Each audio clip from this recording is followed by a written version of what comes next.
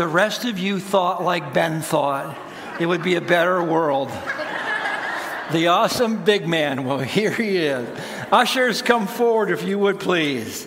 And we'll share in our offering together this morning. Thanks for giving. I got a couple of things I just need to highlight. It is a busy time of year, as you know, all the announcements. A couple of things I just need to highlight. I'll do it real quickly for you. Today's a big day for two things. Number one, if you've never been baptized, and you say, I'm a follower of Jesus, then baptism should be a part of your life, and you should be able to say, yeah, I did that.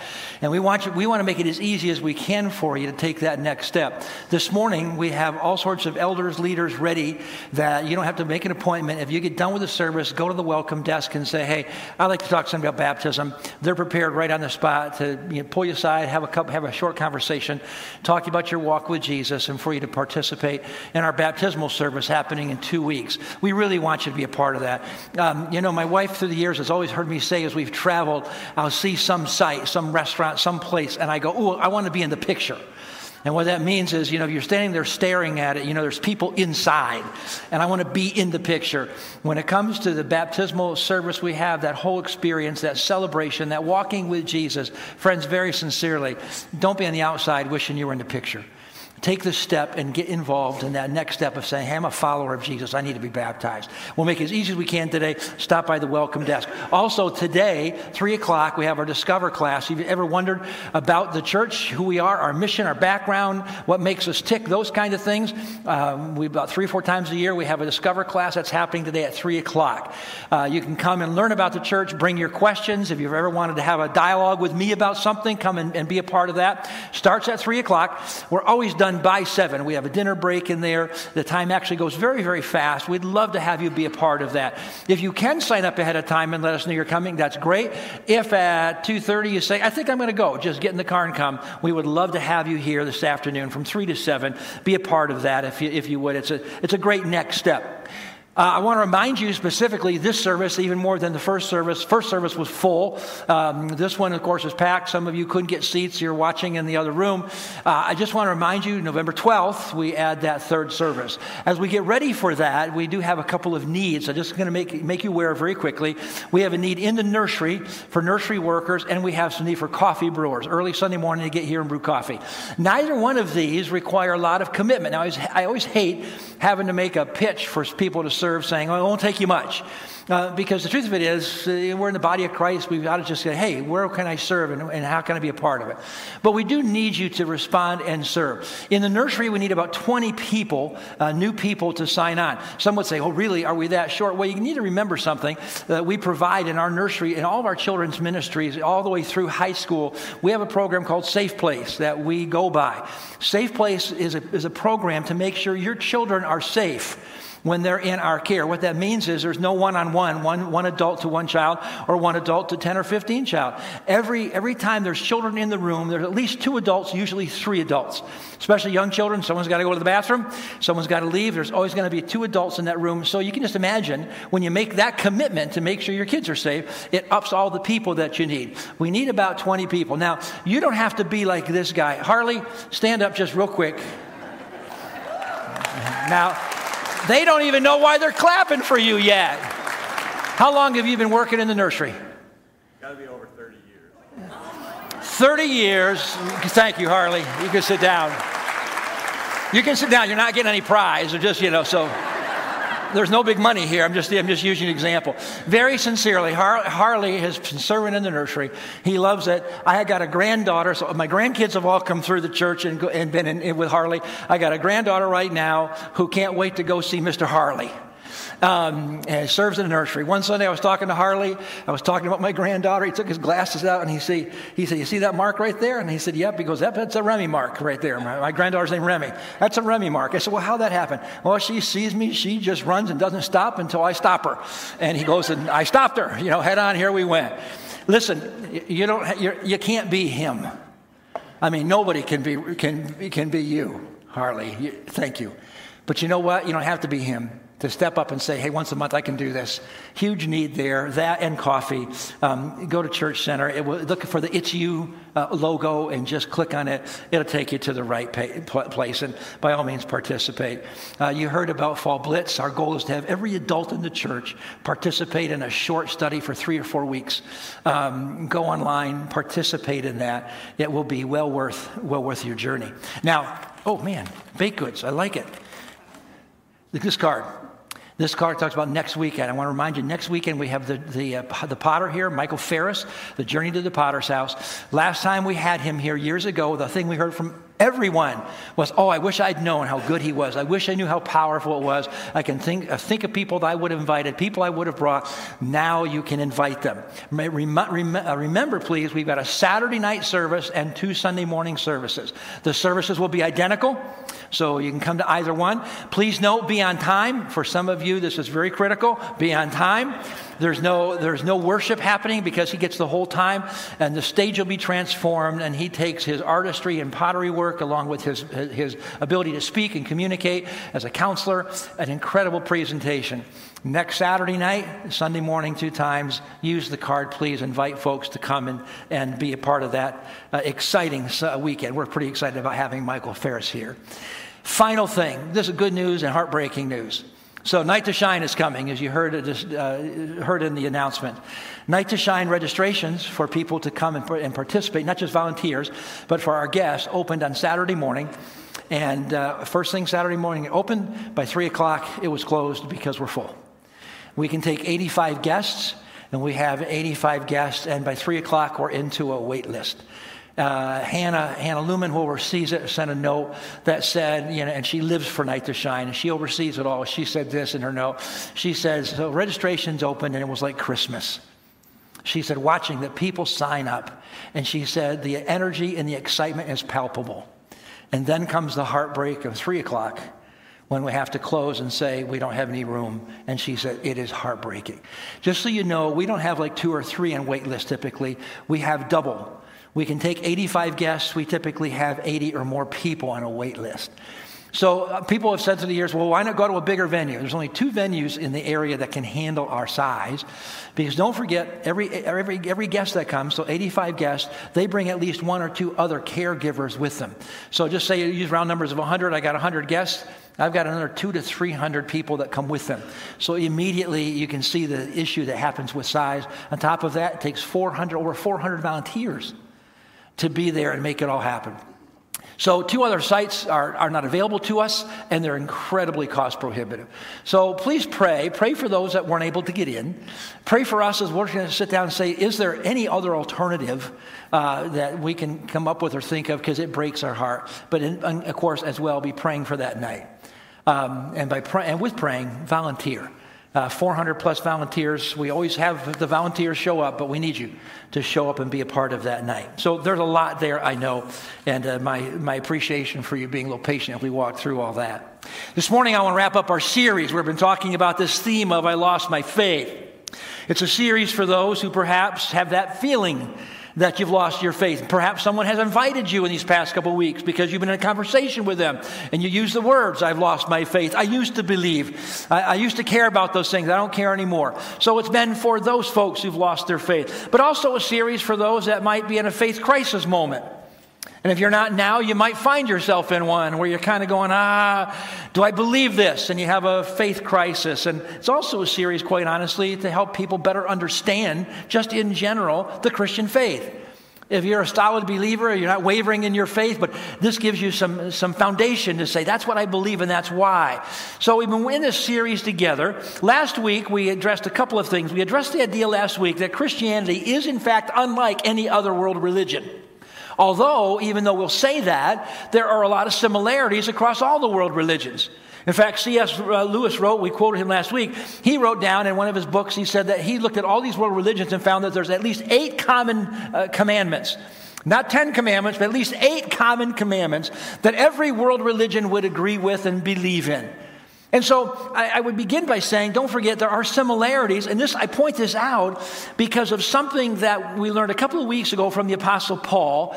And what we learned from the Apostle Paul as he was speaking to the Greeks and the Romans was this: Christians don't have to and should not come across as arrogant, as if they have the answer and no one else does. Shame on us. We live in a culture today now in the faith world where Christians come across with an arrogance, and we've lost our humility. That's happening not only in the world of religion, happening in the world of politics. We've got people who have lost the simple humility. And specifically in the body of Christ, we've lost the humility that simply says, listen, it's a great story of grace. I'm a product of that grace. As opposed to starting off the conversation with, well, you're wrong. The Apostle Paul stood before the Greeks and the Romans, and they had so many out there belief systems. He could have started by saying, listen, you ignorant people, you. He started by saying, you know what, I look at your faith. I look at what you believe, and man, I am moved by the fact that you are so committed to try to connect with God. And just so you know, friends, he meant it. In the conversation, he meant it. When Jesus was on this earth and spoke with people, he gave them the absolute right to reject the message. And so I would just challenge us as we in our own lives conduct ourselves, that we would learn that lesson, that people are seeking some of the right things that we should be affirming and not just working against. We also learned last week that one of the key things that religion does across the board, every world religion does the same thing, and that is that it exposes our inability to keep the rules. Every religion exposes our inability to get it right. You see, every single religion would say, this is what you're supposed to do, this is what you're not supposed to do. Everyone does that, and every person in those religions comes up and falls short. Everybody, I don't care who you are, I don't care what your faith system is, there's a rule that says, don't do this, and we do it. And the other rule says, whatever you do, do this, and we don't do it. Not only do we fail God's standard, that's the bottom line. We fail God's standard. God says, here's the standard of holiness, and we blow it. But not only do we fail his standard, we fail our own standards. We let ourselves down. And we get to set the rules for us, and we still fail at our own rules. As you know, referee soccer, we're in the soccer season coming to an end.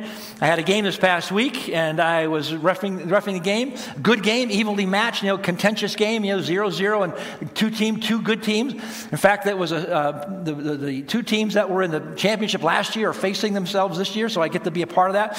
And it's a really contentious game, head-to-head, and the one team is just annoying me to no end.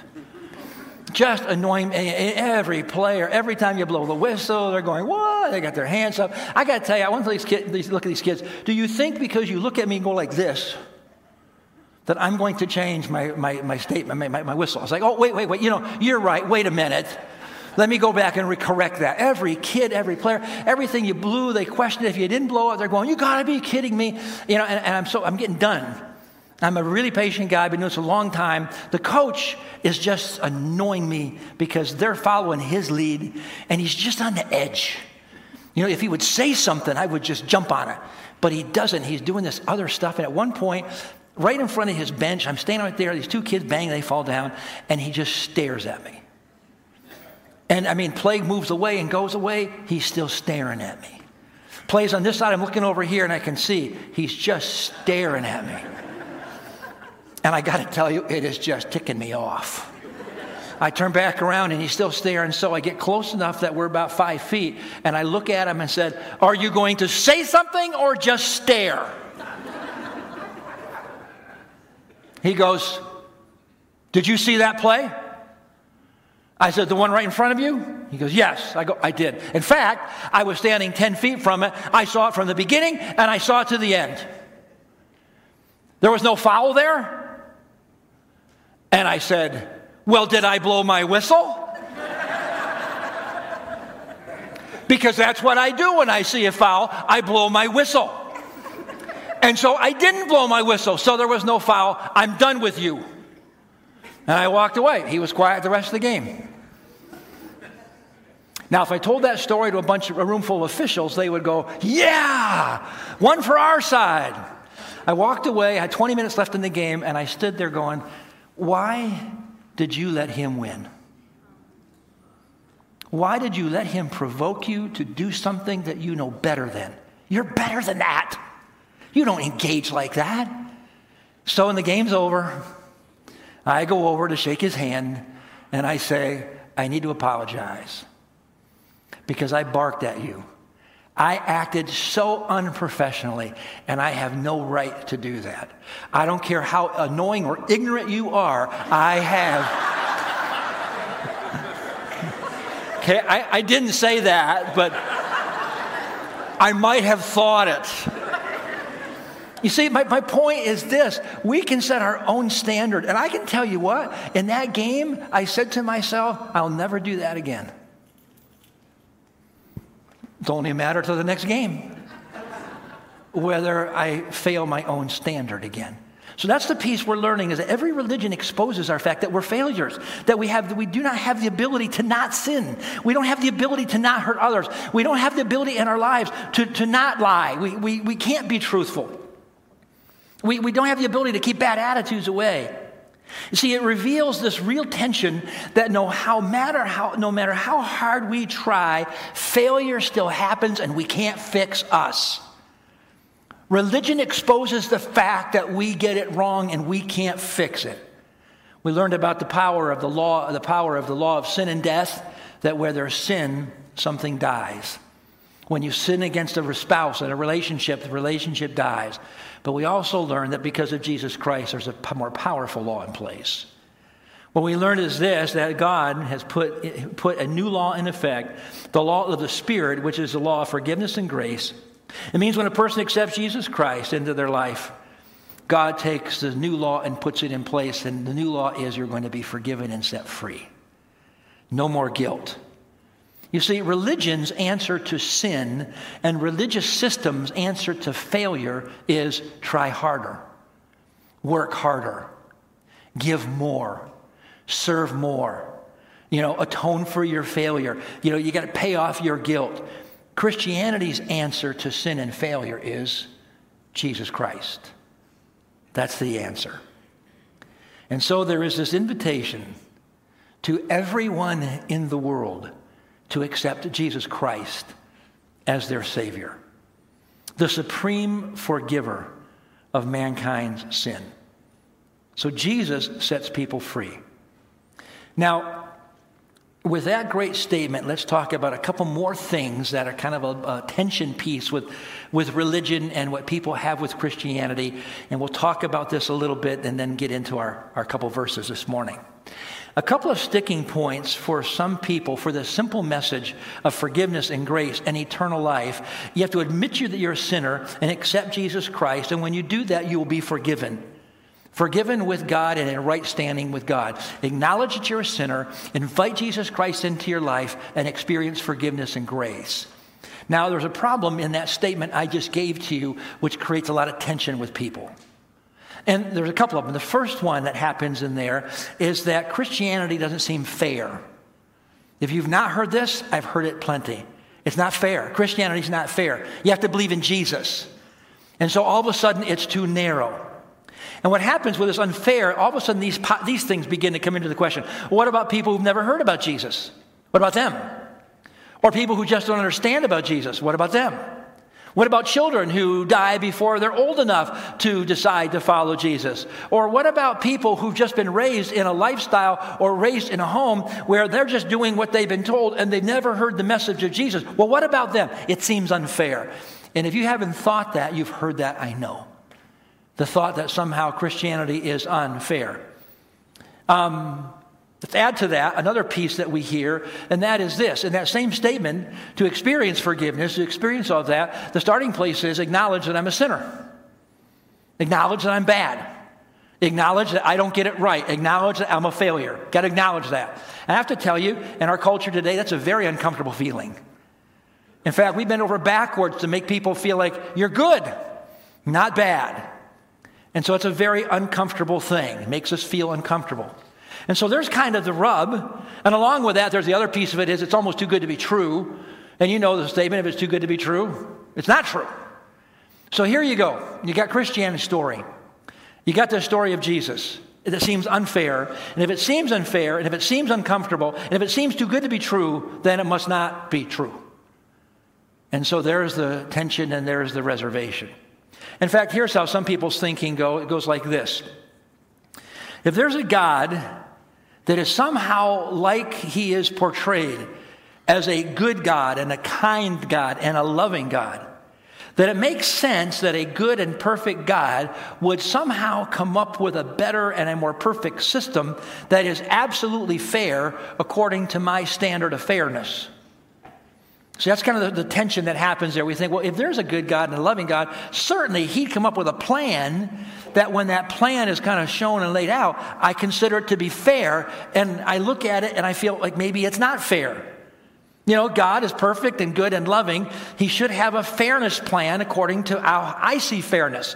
Anyone should look at it and go, well, that's absolutely fair. And that doesn't happen in Christianity. That's the feeling some people have. And while we're at it, it should have a plan that makes us feel comfortable, not uncomfortable. I mean, certainly God came up with a plan where I don't have to feel bad about myself in order to be a part of the plan. And so the idea that Christianity seems narrow, it seems too constricted, it seems to leave so many people out, it seems to force us to believe things in our culture today that just politically are incorrect. And so it just can't be right. It's got to be wrong. But now notice something.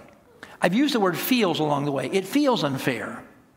It feels like it's unfair to other people. It feels too narrow. It feels uncomfortable. I didn't talk about whether it's true or not. I need to remind us that oftentimes the emotional thought process of what might be fair or not, or comfortable or uncomfortable, clouds the issue of whether it's just, is it true or not? And that's really the issue. Now, I hope you're kind of working with me here along the way, and I hope you're tracking. If there is a God and he's good, then there would be some sort of message, it would seem, some system, some approach where it would feel absolutely fair and comfortable to anyone who would look at it. You just go, well, that's fair, and I feel good about it. That would be the statement. But the real question isn't should it feel fair, and the real question shouldn't be should it feel comfortable. The real question should be, well, is it true? Is it true? And when we talk about is it true, what is true? What is the true story, if you will? Now, a couple more thoughts here just before we look at our verses. We're just going to look at 3 verses, but a couple more thoughts. Now, part of the reason, and so thanks for kind of tracking with me, because I really got to get this foundation laid. Part of the reason that we get hung up on this feeling of fair or uncomfortable is because we really don't understand the power and the effect of sin. When we talk about sin, I have to be honest that it's kind of lost some of its punch, if you will, and so we really don't understand the power of it. Now, a part of this problem that we have, I completely understand why we struggle a little bit with this, with the intensity and the power of sin, because the people that we all know and the people that we all hang out with, the people that we spend time with, we're all the same. They're all fall short people. I mean, we're all the same. We don't get it right. We all fail, all those things. The problem is that I don't know any perfect people. The problem in comparison is I don't hang out with any perfect people. I only hang out with other failure people. I hang out with you people. And so the problem is I don't hang out with perfection, so I have something to compare it to. I only have us to compare it to. Oh, sometimes, admittedly, sometimes we have a moment like the soccer game where I blow it and I get it wrong and I feel bad and you feel bad and you go back later and you kind of make it right. And admittedly, when we do that, and when I tell the story, I kind of go, well, it's not horrible. You know, that moment wasn't horrible. In fact, many of you would say, well, it really isn't sin. You know, you just made a mistake in the moment. And so, and quickly I would say, yeah, I like that. I agree with you. I feel better about myself. And then what happens is, though, I get past a soccer game and I watch the news. And I see that there's really horrible things happening. Evil things. Innocent people who lose their lives. Children, grandparents, a judge, president of a Jewish synagogue. And I watch that, and there are horrible things that people do, horrific acts that people commit against other people, completely unjust and just unfathomable. And we see it, and it bothers us, right? To the place where a lot of us don't even want to hear it or see it or watch it because it bothers us. And then we say this, we say, oh no, well, where did that come from? What's wrong with them? And please know, no one really does this, but there is a hidden piece where I go, when I say what's wrong with them, just so you know, we're saying we're not them. When I look at someone's bad behavior and I go, well, look at what they did, it's clearly they. It's not me. And so I kind of insulate myself from it a little bit. And here's how many of us think. Yeah, there's some really evil in the world and really evil people, and they do evil things in the world. But that's the exception. That's kind of the exception. In reality, we're not all that bad. Maybe a little fractured and maybe a little adjustment would be needed. Certainly God could come up with a plan. Now, we've thought this. And if you haven't, I guess I'm the only one. Certainly God could come up with a plan, a way to deal with the really, really evil in the world, the really evil people. And for the rest of us, he could just find a way to do a little patch-up, a little Band-Aid, a little adjustment for us along the way. So we think that we're better than the evil in the world that we see. Now, please know, I'm going to say this in the right way. You are better in some ways. Meaning this, I don't think any of you are going to go out and be a mass serial killer and do some of the horrible things we see. So I get that. That's not who you are. That's not where you're going to head. I get that. But you have to ask the question sincerely, but where does that evil come from? See, here's the problem I have, and I think you'll probably agree. When you talk about where the evil comes from, where is it that you draw the line between really evil and evil? What's the line between really evil and just bad? What's the line between bad and really bad? You see, the problem comes where I can't figure out that line. I kind of know where it's too far, and I know what perfection looks like, but I got to tell you, in between, I can't tell you where to draw that line. So the truth is, what makes us really uncomfortable is that we can't explain away the truly evil in the world, and we can't figure out where to draw the line as to where it stops and starts. All we know is this: there really is evil in the world, and I feel better about myself at some levels because I'm not over there on the really evil side. Now, when we do that, people don't look so bad.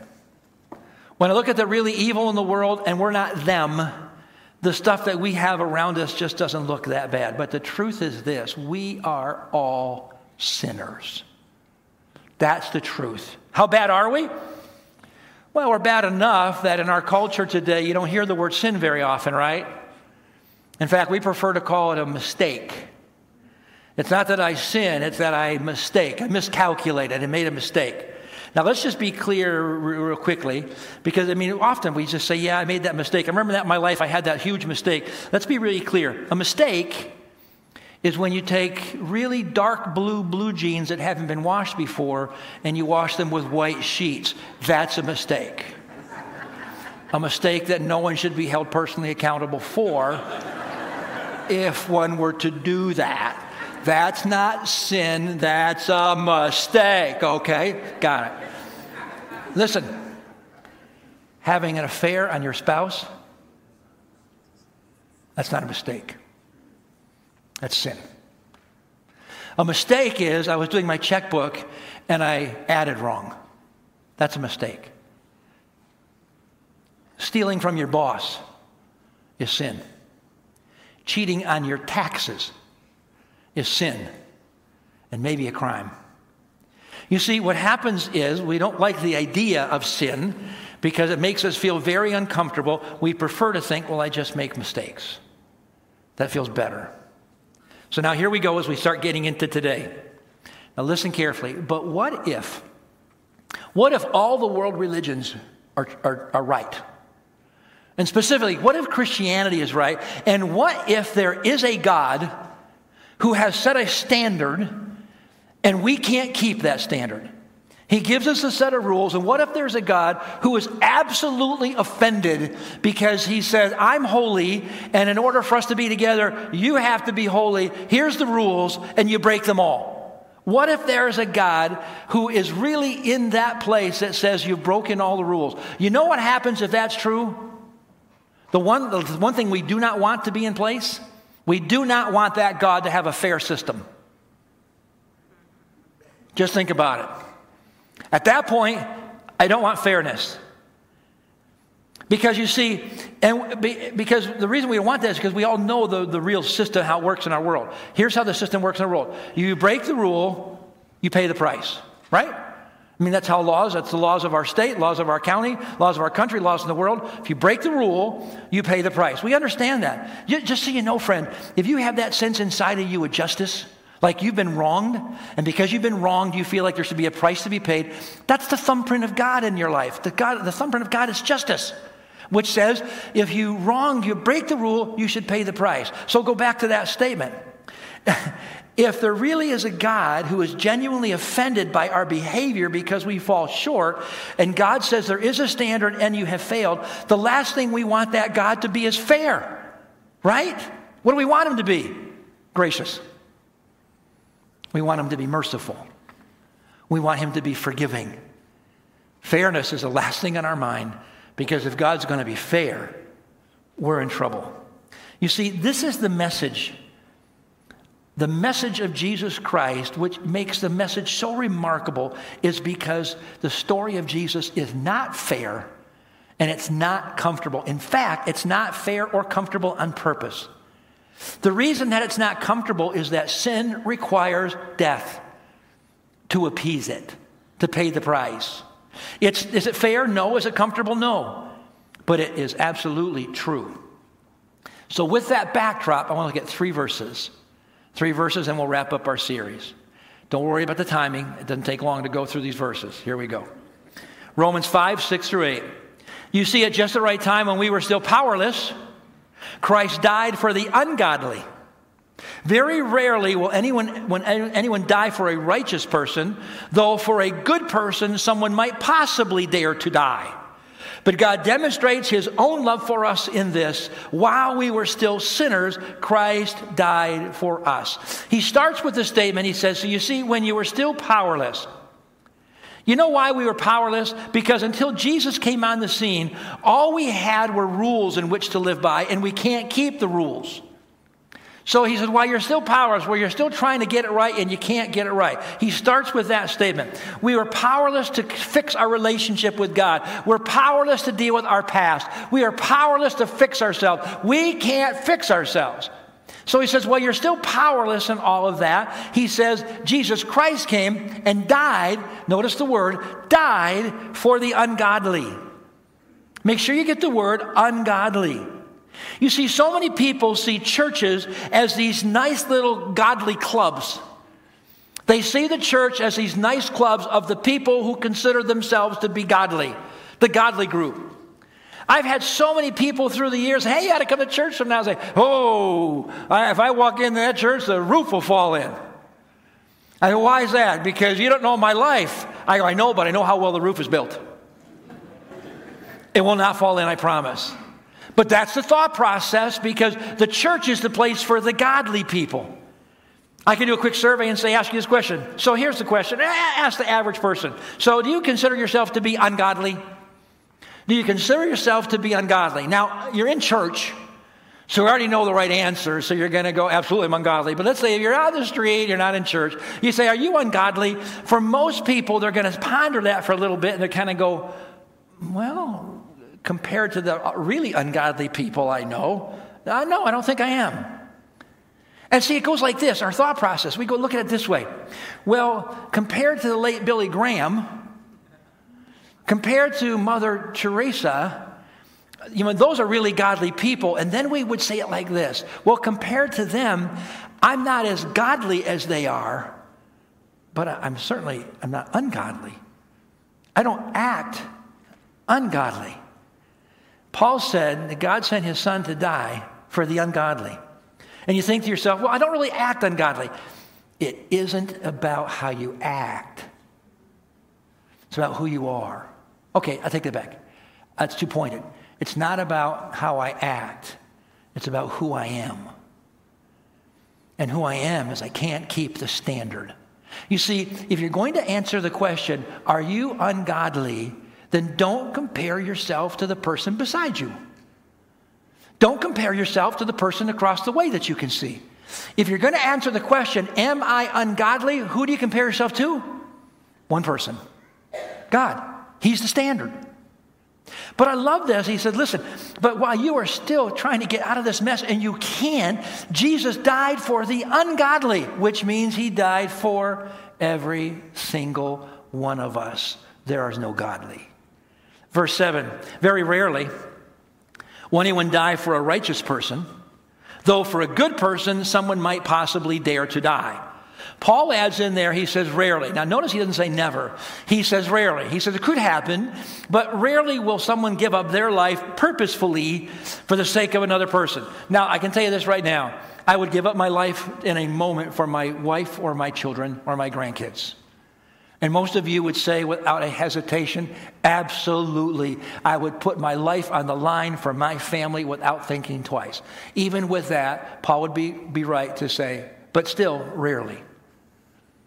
And if take the family quotient out, rarely will someone deliberately say, I don't know this person, but I think he's a good person. I think I'll substitute my life for theirs. So Paul says it could happen, but rarely does it happen. And then it comes into verse 8. But God demonstrates his own love for us in this, that while we were still sinners, Christ died for us. But God demonstrates his love. So what that means is this. God's making a comparison. He says, now when you look at it, you say, I would lay down my life for somebody else. And he says, you probably would, but it would be rare, a pretty exceptional case. And it certainly wouldn't be for the bad person, if you will. But then God says this, but in your love, yes, you might give up your life for a son or a daughter, husband, family, or whatever. That's your love. But in my love, while you were yet sinners, ungodly, shaking your fist at God, Jesus Christ died for us. He didn't die for the godly. He died for those who reject him. He died for those who would shake their fist at God and say, I will have nothing to do with you. And yet, while you're still doing that, Jesus Christ dies for us.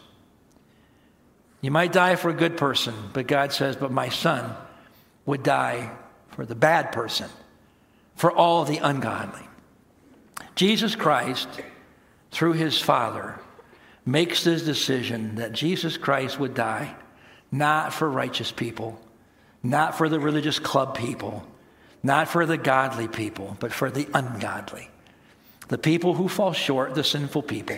Is that fair? No, it was not fair for him.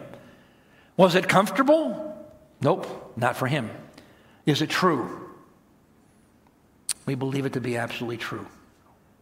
In fact, I would contend to you, it makes perfectly good sense when you take an honest look and look at your own inability to fix you and to have a God who says, I can do that. I can fix it through my son. Here's the amazing thing about Christianity. Christianity is a story where God decided to not be fair. God decided to not be fair. In fact, what he decided to do is go beyond fair. That's what he decided. God decided not to try to create a comfortable system because there is no comfortable fix for a broken world. It's not possible. It's impossible. Sin is bad enough that there had to be a death. Somebody had to die to atone for sin, and God made the decision he'd make the sacrifice, not you. So God decided to send his son to do the uncomfortable thing, to do the unfair thing, in order to fix this unfair, uncomfortable, broken world. Going way beyond fair as he extends grace and mercy and forgiveness to any and to all the ungodly people. So listen carefully. I would contend that Christianity is the most fair and comfortable system that you will ever find. Why? Because first of all, everyone gets in the same way. Everyone gets in the same way. Everyone meets the requirements. Everyone meets them, and everyone is welcome. Christian, Jews, Hindus, Muslims, Buddhists, red, yellow, black, white. It doesn't matter if you have great money or wealth. It doesn't matter your bloodline, your ethnicity. It doesn't matter what language you speak. It doesn't get any fairer than that. Christianity is absolutely fair, where it says everyone, anyone gets in the same way. You all have the same invitation, but there's the rub. The invitation, Jesus says, is, well, I'm the way. So you get in by following me. And some will say, that's it right there, Scott. That's the narrow part. That's too narrow, too closed. No, the fairness of Christianity is that no one is better and no one is worse. Absolutely fair. Everybody gets in the same way. No one gets in because of who they know and the good deeds that they could do or the money they could pay off. Nope, doesn't work that way. It's not a matter of keeping 8 out of 10 commandments or 10 out of 10 commandments or 600 out of 600 commandments or 2 or whatever the case. It's not a matter of keeping them. Everybody gets in the same way. Everyone gets in through Jesus Christ. Now, you do know that the Jesus part is the part of the story where people have a problem. I've heard people through years of talking to them say things like this. Well, Scott, here's the problem. It's that Jesus part that's the problem. I like the God part. I like the fact there's a God and he sees everything. I even like the creator part. I like that. I like the love your kids part. I like that like that kind of the commandment. I love the taking care of the elderly and honor your parents. I kind of like that part. I love the music. It's very redeeming. I love it. I love the atmosphere when I walk in. It's very energetic. I love the awesome big guy speaking up front. I like that piece too. I like that. But it's that Jesus part. That's the part that bothers me. Friends, the question isn't, is the Jesus part fair? And the question isn't, is the Jesus part comfortable? The question is the Jesus part true? And I can tell you, this is my story. At one point, I sat down and read every religious thing I could find.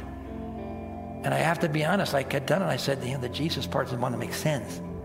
It answers the questions I don't have answers for. Now, it may not seem fair, may seem uncomfortable, but everyone gets in the same way, and everybody is welcome. And the requirement, because everyone meets the requirements, and the requirement is not keeping X number of commandments. The requirement is not that you have to continually ask God for forgiveness and to atone for your sins. The requirement is not that you have to do good. Promise that you're going to do good, and then when you do fail, you're going to try to do better next time. That's not the requirement. The requirement is not to miss church every week, though you shouldn't miss church every week, but that's not the requirement. The requirement is not to say X amount of prayers or Hail Marys X amount of times a day. Not the requirement. The requirement is not that you're going to spend the rest of your life trying to measure up and pay for the atoning of your sins. Because quite honestly, friends, what I just listed, what kind of a system is that? Where you spend your whole life having to do X, Y, or Z, and then when you get all done, you're still not exactly sure, but maybe you've got some friends that will pray you through the other side. What kind of a system is that? And by the way, every other world religion, the world religious systems that we have, every one of them, you spend your whole life trying to get it right, trying to atone, trying to get rid of the guilt. And you never really know whether you're good enough when it's all done. So I would suggest there's a better system. It's a system of grace. It's a system of mercy. It's the system of Jesus. Forgiveness is better. And the requirement is simply faith. Faith that says, I believe that when Jesus Christ died on the cross for the sins of the world, he actually was dying for my sins because I am a sinner. And that's the only answer that just explains why it is I can't get it right. Because I am flawed. Now you can say, I don't buy it. I don't buy the story because it makes me feel uncomfortable or I think it's unfair. I got it. But when doubt rises up in your head, that emotion that says it seems unfair or uncomfortable, just remember that something can seem unfair and be absolutely true. Can make you uncomfortable and be absolutely true. And now here it's just ending statements.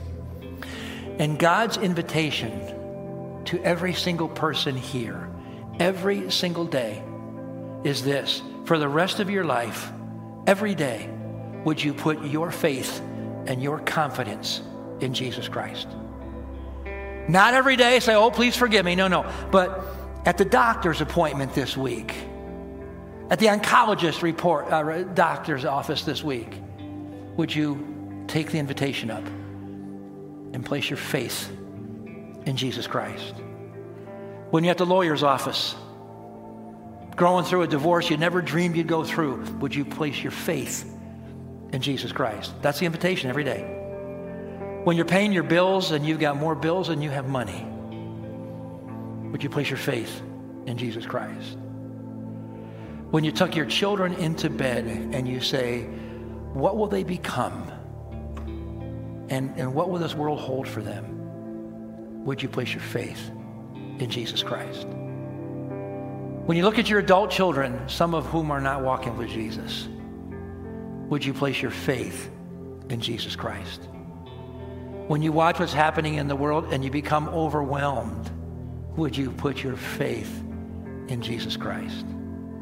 And when you're hurt by others, which happens on a regular basis, the invitation would be, would you place your faith in Jesus Christ? And when you do, you will discover the power of God's love and God's grace and His mercy and His compassion and kindness and the forgiveness and the care of your Heavenly Father. Lost your faith? I don't think so. I think maybe you've losing your religion, which I would say go ahead and lose it and go grab a hold of God. I'm going to ask you to stand, but look at me. Keep your eyes open and stand. Like you ought to look at me. I'll close a little differently than normal. This morning I want to close by offering a benediction over us as a church. For all of you who have lost your faith, for all of you in this moment who might be teetering on the edge of your faith, for all of you whose faith is rock solid and you're strong, please hear this blessing as we end. May the strength of God sustain you even when you feel so weak you don't know if you're going to go on. May the power of God preserve you when you just feel empty and have nothing left to give. May the hand of God protect you even when you feel as if you are surrounded by enemies. May the way of God direct you even when it's so gray and cloudy you can't figure out the way. And may the love of God carry you today and tonight and tomorrow and forever. May the Lord bless you and keep you. May the Lord make His face to shine upon you. And may you experience the grace of God every day.